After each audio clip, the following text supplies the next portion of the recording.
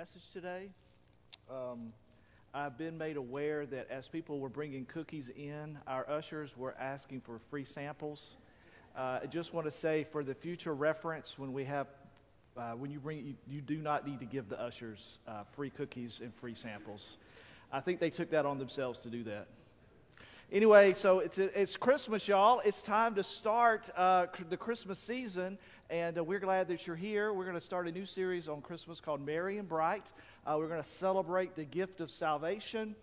And one of the things that I really love about Christmas is when my kids were younger, we would go to the tree farm, and you pick the perfect tree, and you cut it down, and you put it on the top of the van, and you drive it home.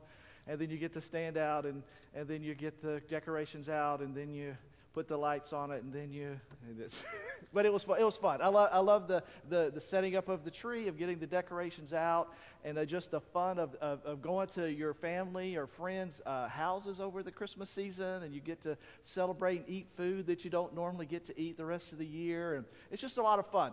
And one of the things that I really like is you will get occasionally a card or a letter from someone that you may have lost touch with over the years, and so you're on their Christmas mailing list, and you'll get the update. I don't know if you ever have gotten these, but you get the card, and then on the inside it's like a 3-page, single-spaced, review of the year.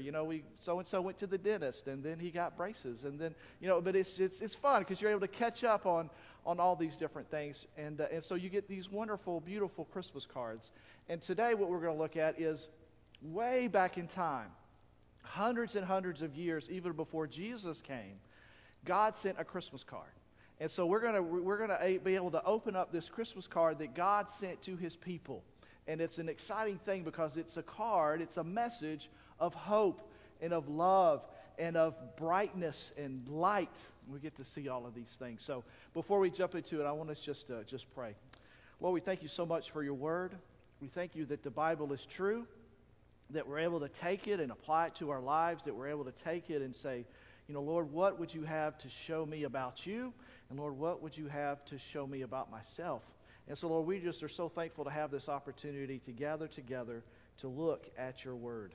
And so we pray this in Jesus' name. Amen. So obviously, Christmas is a time when we celebrate the birth of Jesus, the promised one that we see even as early as Genesis chapter 3, where you have the fall. God comes to Adam and Eve in the garden, and he promises this one that's to come that will crush Satan's head, but even though he will strike his heel. So we have this promise way back. He's of the lineage of Abraham. He's of the tribe of Judah. He's going to be a prophet that's greater than Moses. He's the son of David. His rule will rule forever. So we have all of these prophecies and things that go along with who Jesus is. He's the righteous one, the king priest, the suffering Savior. He's the babe born of a virgin. He's going to be born in the town of Bethlehem. We see all of these things laid out in prophecy. And he is Emmanuel. And we celebrate the birth of the Son of God who has come to dwell amongst us. How wonderful. And so 700 years before the birth of Jesus Christ, Isaiah prophesied. He said this, "Therefore, the Lord himself will give you a sign. Behold, a virgin shall conceive and bear a son, and shall call his name Emmanuel." That's in Isaiah chapter 7. So Emmanuel means with or present with, and El is God, so it's God who is with us. This promised child would be the with us God, the God that's with us, just as God was with Israel in the wilderness. Also Jesus Christ, as God with us, he saves us, he guides us, he provides for us, he protects us. And so because God is with us in Christ Jesus, we will always be triumphant and we can always rejoice. And so that's, I think, the wonderful thing about Christmas is you're able to gather together with God's people and rejoice and remember what Christ has done. He has been born into the world, the God that is with us. And we discover that we can do all things through Christ. We can resist temptation because the devil has to flee, and in Christ we have all that we need. We can rejoice in times of tribulations and be fearless in the face of death. All of these things, Christmas reminds us of these things. And so in 725 BC, God's people were surrounded by the Assyrian armies. And guys, for his people, this was a very dark time. because for them, they were about to be attacked and carried off into captivity, exile. But it was because they were morally bankrupt. They had turned from God. They wouldn't listen to Him. They wouldn't follow His ways. And so this was an act of discipline for His people.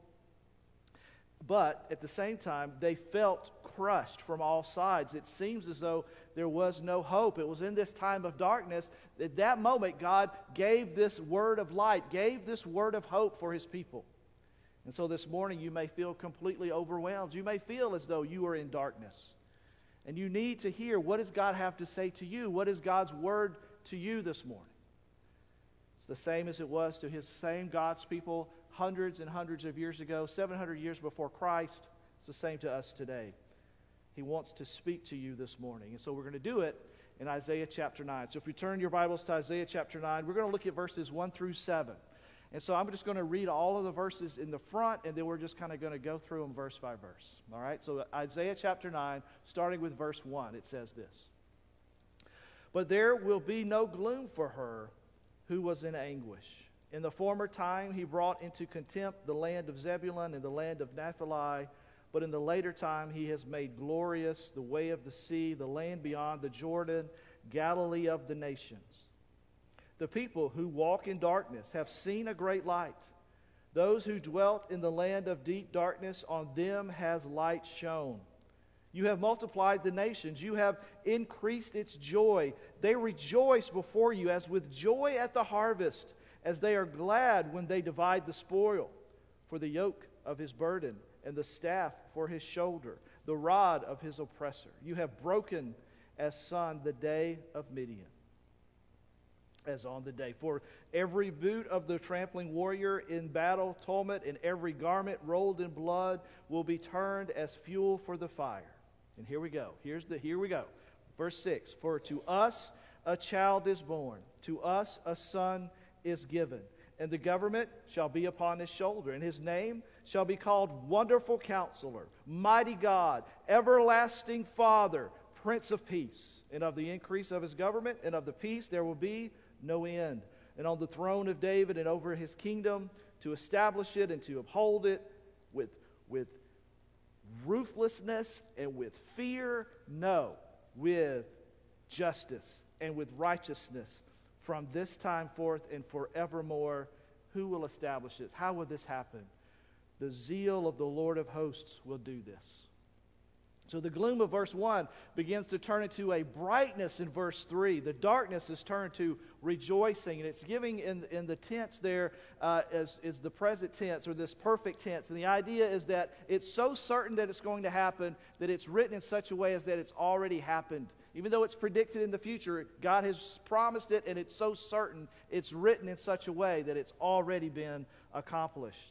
And so many years before the wise men came, before the shepherds bowed a knee, before any of that happened, this marvelous promise is given. A king is coming who is majestic, he is watchful, and he is wonderful. We are told in Isaiah 11 that this king is the stem of Jesse. He's following this root. And in verse 53, we're going to see that he is the suffering Savior. We see all of these things about this promised one.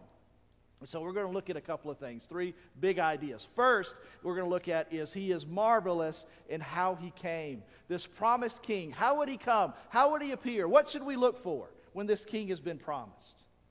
For to us a child is born, to us a son is given, it says. This king is earthly humanity. A child is born. And the child there is emphasized. And in the Hebrew text, the emphasis is on the child. A child will be given to us.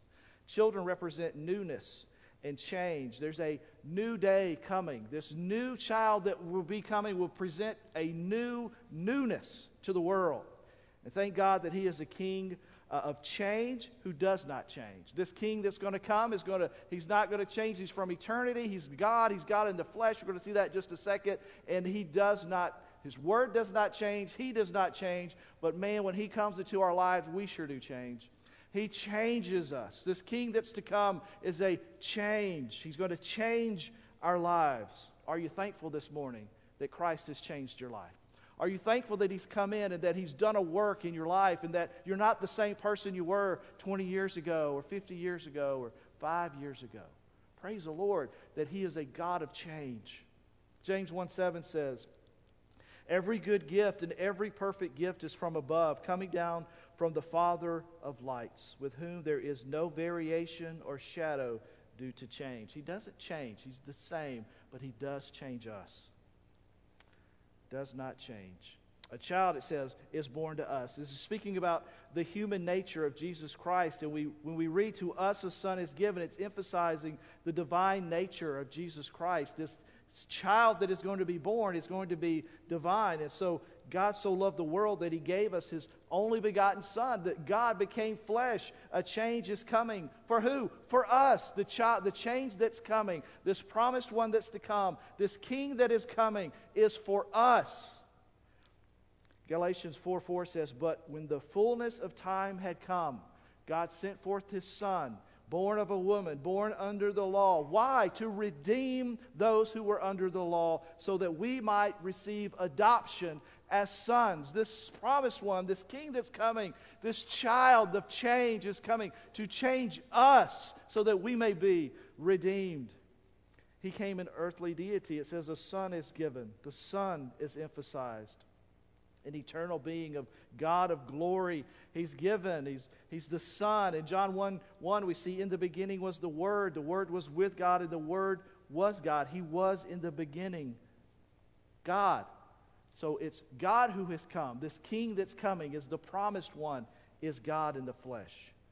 And there's never been a time when the Son has not existed. He's always been. He's eternal. Hebrews 1:1 says, long ago at many times and in many ways God spoke to our fathers by the prophets. But in these last days He has spoken to us by His Son, whom He appointed the heir of all things, and through whom also He created the world. So this eternal one that's coming, the Creator Himself is taking on human flesh and being born so that He can redeem His creation back to Himself. And so God translated deity into humanity. It's this perfect wedding of two, the God and man all together. In John 3:16, it shows, for God so loved the world. The reason He's doing all of this is because He loved. For God so loved the world that He gave His only Son. Why? So that whoever believes in Him should not perish, but have eternal life. It's wonderful in how He came. This God put on human flesh and came for us so that we may be redeemed. Second thing that we see is that He is majestic in who He is. Matthew 1:23 says, behold, a virgin shall conceive and bear a son, and they shall call His name Emmanuel. And so when Jewish parents would have their child and they would say, we need to name our child something. What are we going to name our child? They said, this is what we want the child to be like, his character, and this is what we would like the child to do, his actions. And so they were very specific and very thoughtful in the name that they would give their children. And so there are 4 names that are given to us that God says, this is my son, and this is what I choose to name him, and you will call him these things. Look what He says. His name shall be called Wonderful Counselor, Mighty God, Everlasting Father, and Prince of Peace. Those 4 names. The first one is the Counselor. He is a wonderful counselor who soothes my conscience. In Isaiah 9, we're told, for He will be called Wonderful Counselor. In the Hebrew text, we read, He is wonder. He's not a wonder. He is wonder itself, embodied in one person. Jesus Christ is the greatest wonder imaginable, is that very person. Anything that you can consider wonderful, Jesus tops it all. As God-man, there is no one else like Him. This morning, is Jesus a wonder to you? He should be a wonder to His people. Those that have called out His name and asked for forgiveness of salvation and cry out to Him for eternal life, He should be a wonder. But even to the lost world, when you see this wonder of who Jesus is, should still draw it. As a wonderful counselor, we see that the war boots and the bloody blankets are balled up and they're thrown into the fire. The forces of evil will be over. This king will defeat the enemy, capital E, the enemy, the main enemy will be defeated. And he brings peace also to our hearts. He's called the Counselor, who solves my confusion. He is glorious. He's unfailing in his wisdom. And church, our world around us is greatly confused about a lot of things. And if we want to say, what is the answer? How do we clear up all of this confusion? There's but one way, Jesus. Jesus is the great counselor. Hebrews 4 says, therefore, the promise of entering his rest still stands. We still have the opportunity to receive eternal rest with God. This fight, this battle that we're enraged with God with. We fight and we rebel against him. God says, this is right. This is the right way. Do these things. And we say in our heart, no, I rebel against that. I fight against that. I don't want to have anything to do with that. And so we fight against God our entire lives. Therefore, while the promise of eternal rest still stands, let us fear lest any of you should seem to have failed to reach it. For good news came to us just as to them. But the message they heard did not benefit them because they were not united by faith with those who listened. So we have this battle that happens within us, and we don't listen to God and we fight against him. And the counselor makes salvation very easy to understand. The great counselor comes and he says, look, here is your need. Here is what's going on with you. And here is the solution. As we have seen this morning, with the lighting of the candles and the decorations and all these things, it all points to who Jesus is. And so Joshua failed, if you remember in the Old Testament, to seek God's counsel. He's out with the people of God. They're out in the wilderness. And these people called the Gideonites, they dressed up in outfits and they kind of took their clothes and they took like rocks and stuff and like made it look worn, like they had come from a very far away. And they asked Joshua for a favor. And Joshua, instead of praying and seeking God's counsel, he gave them a quick answer.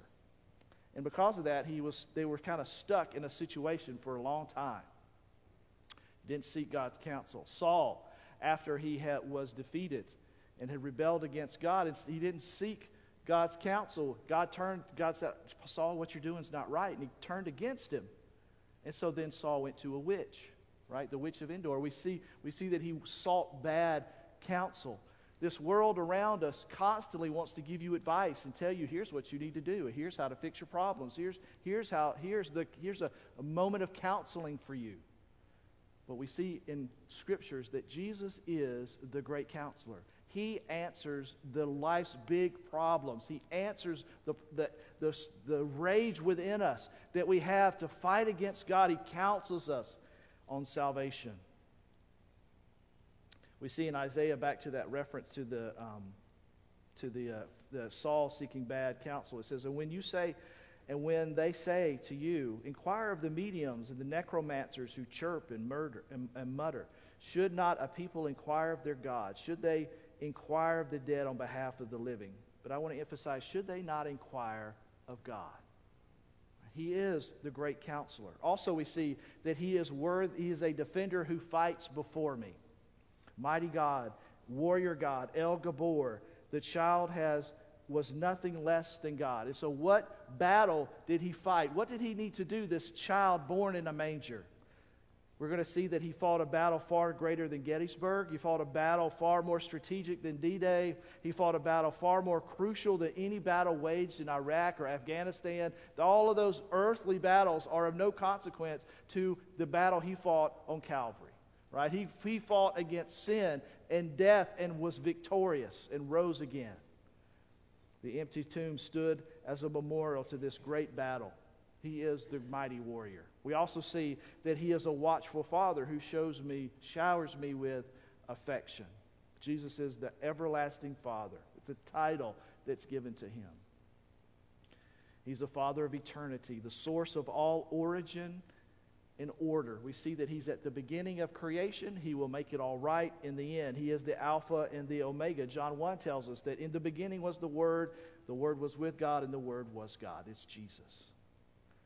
Hebrews 1:8 tells us that that his throne is forever and ever. It says, but of the Son he says, your throne, O God, is forever and ever. The scepter of uprightness is the scepter of your kingdom. And so what is this Father, this great mighty warrior? What is he like? Is he ruthless? Is he harsh? Is he hard? Is he not compassionate? What is he like? As a father, he is compassionate. He's a provider. He is a protector, and it's eternal. It's forever. He is always faithful. He will never leave. He is with us every step of the way. Think of the prodigal son in the New Testament is a great example of this father. The son rebelled and he ran away, and yet the father stood and was ready to see him when he went upon the horizon. The writing of that story is the idea is that the father saw him from afar off, it says. Well, the only way he's going to see him from afar off is if he's looking. He's watching. He's waiting for the son to return. This loving father, when he comes back, he grabs the son and he hugs him and he throws a feast and he says, get the robe and the ring and the fatted calf and it's a celebration that his son has returned. And it says, let's celebrate. This son of mine was dead and is alive again. He was lost and now he's found. It's a celebration. That's the father picture to us. Jesus Christ is such a father to us. Do you have a father like that in your life? Next we see that he is the Prince of Peace who calms my storms. Isaiah 66:12 says, for thus says the Lord, behold, I will extend peace to her like a river, and the glory of the nations like an overflowing stream. When we have the presence of God in our life, we have peace. It's like a stream that rolls over us. John 14:27, peace I leave with you. My peace I give to you, not as the world gives. Let not your hearts be troubled, neither let them be afraid. When the King comes, we have peace. There's a couple of different types of peace that God gives us. The first is peace with God.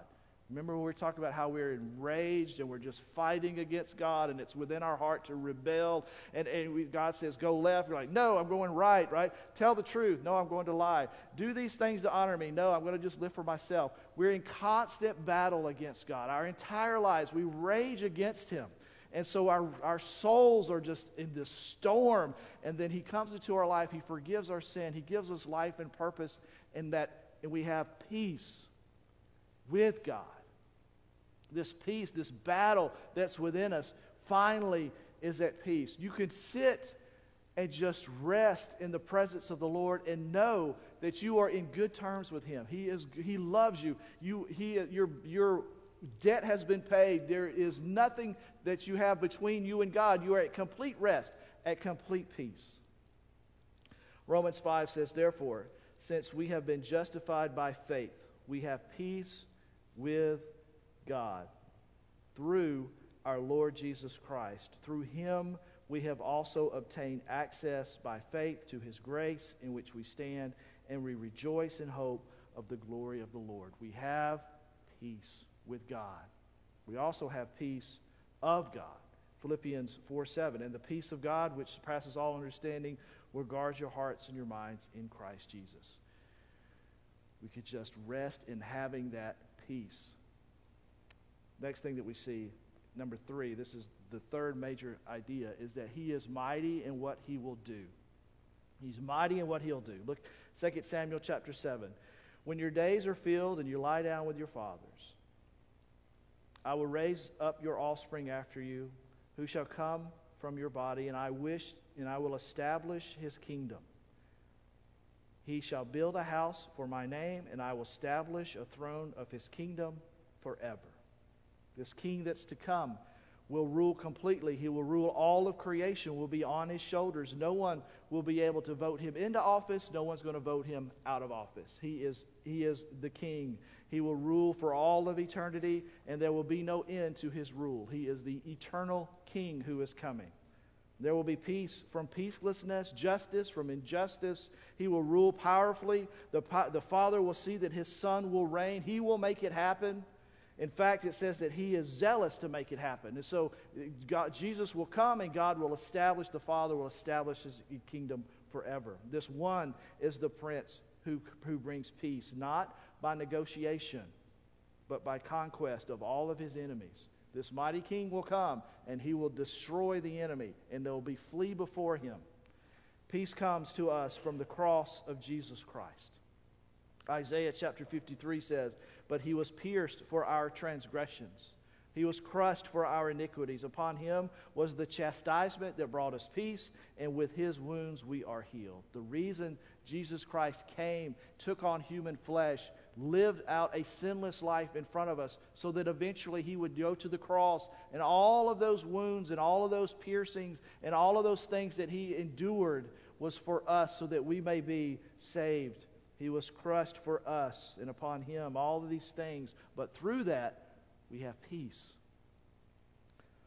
Ultimately, nothing else matters except what you think about Jesus, and God will never be able to give you a greater gift than his Son. At this moment, in the time of Christmas, when you think about Jesus and who he is, God cannot do anything better for you than that, than Jesus Christ, the Son of God, coming, taking on human flesh. And so this Christmas card that I mentioned earlier, this first Christmas card, was telling us of a Savior who is for all of mankind. But with any Christmas card, what do you do with a Christmas card? What do you do with your Christmas cards, right? You take it, you get it. I'm like, I'm not going to say a name because somebody might be in here with that name, right? Oh, the so-and-sos send us a Christmas card. How wonderful. And you just throw it in the trash. You could do that. You could do that. Oh, the so-and-so sends a card. How great. And you throw it away. Or you take it and you take your finger and you run it through and you pull it out and you go, oh, how wonderful. And you sit it on the shelf, or you hang it on the little string, or put it on the Christmas tree, or whatever it is that you do with your Christmas cards, and you treasure it. So this morning, you can really do two things with Jesus. You could take what he offers, his gift, and you can treasure it and go, you know what, I need to think about this. I need to ponder these things. I need to be reminded of what Christ has done for me. And you think about it, you treasure it, or you just trash it. Right? You leave this room today, you don't think anything else about who Jesus is and what he did at Christmas, and you think about the lights and the poinsettias and the cookies that we're about to eat in just a minute, and that's it. That's Christmas for you. That to me is very sad. Because if all Christmas is to you are the lights and the poinsettias and the decorations and the warm feeling that you get when you're sitting around the table with family, and that's it, you've missed it, my friend. You have missed what Christmas is all about. Christmas is about Jesus coming as a child, the God King who took on human flesh for the sin of the world. What a wonder. There is no wonder beyond and greater than that. Do you know him this morning? Here's how you get to know him. He's made it very easy. Right now, if you are considering salvation, right, the Holy Spirit is working within your heart right now. Right? He's making you think of some things, or you're feeling a particular way. The Holy Spirit is at work in you. And I want you to think about a couple of things. One is, I need you to be willing to admit, not me, but the Bible, is you need to be willing to admit that you are a sinner, which basically says, I have sinned against God. I have done things that I know are not pleasing to him, that I have broken his word, I have broken his commandments. I know that the Bible says to do this, but I've done this instead, right? You have to be willing to admit that. If you're here saying, I don't think I'm that bad of a person. I think if I appear before God and he were to say why I should let you into my heaven, I think I could just give a laundry list of these things I've done. You know, I helped my grandma, and I cut the grass over here, and I gave this whatever. And you just go through this laundry list of things. That's called works, right? Works righteousness does not get you into heaven. The Bible is very clear about that. There's whole books of the Bible written about why that doesn't work. The only way, so you have to be willing to admit that you're a sinner. B, I'm going through ABC, right? B is believe that Jesus Christ came to die for you on the cross. And the reason that he came from heaven as the Son of God, took on human flesh, was pierced, and all of those things, the reason for that was so that we could be forgiven of our sin. On the cross, God did something that only God can do. He took all of our sins off of us and placed them on his Son on the cross. The Son, Jesus, never sinned, never did anything wrong. And so what God did in a way that only God can do is he took his righteousness off of him and put it on us. Right? That's the great exchange that happens. is that I, in faith, believe that Jesus died for me and that he is the only way for me to be forgiven of my sin.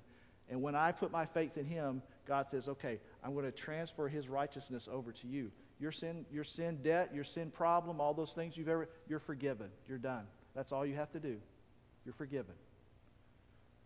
You just walk before, now you are his disciple, you are a follower of God, you just follow Jesus. But you have to be willing to believe what the Bible teaches on that.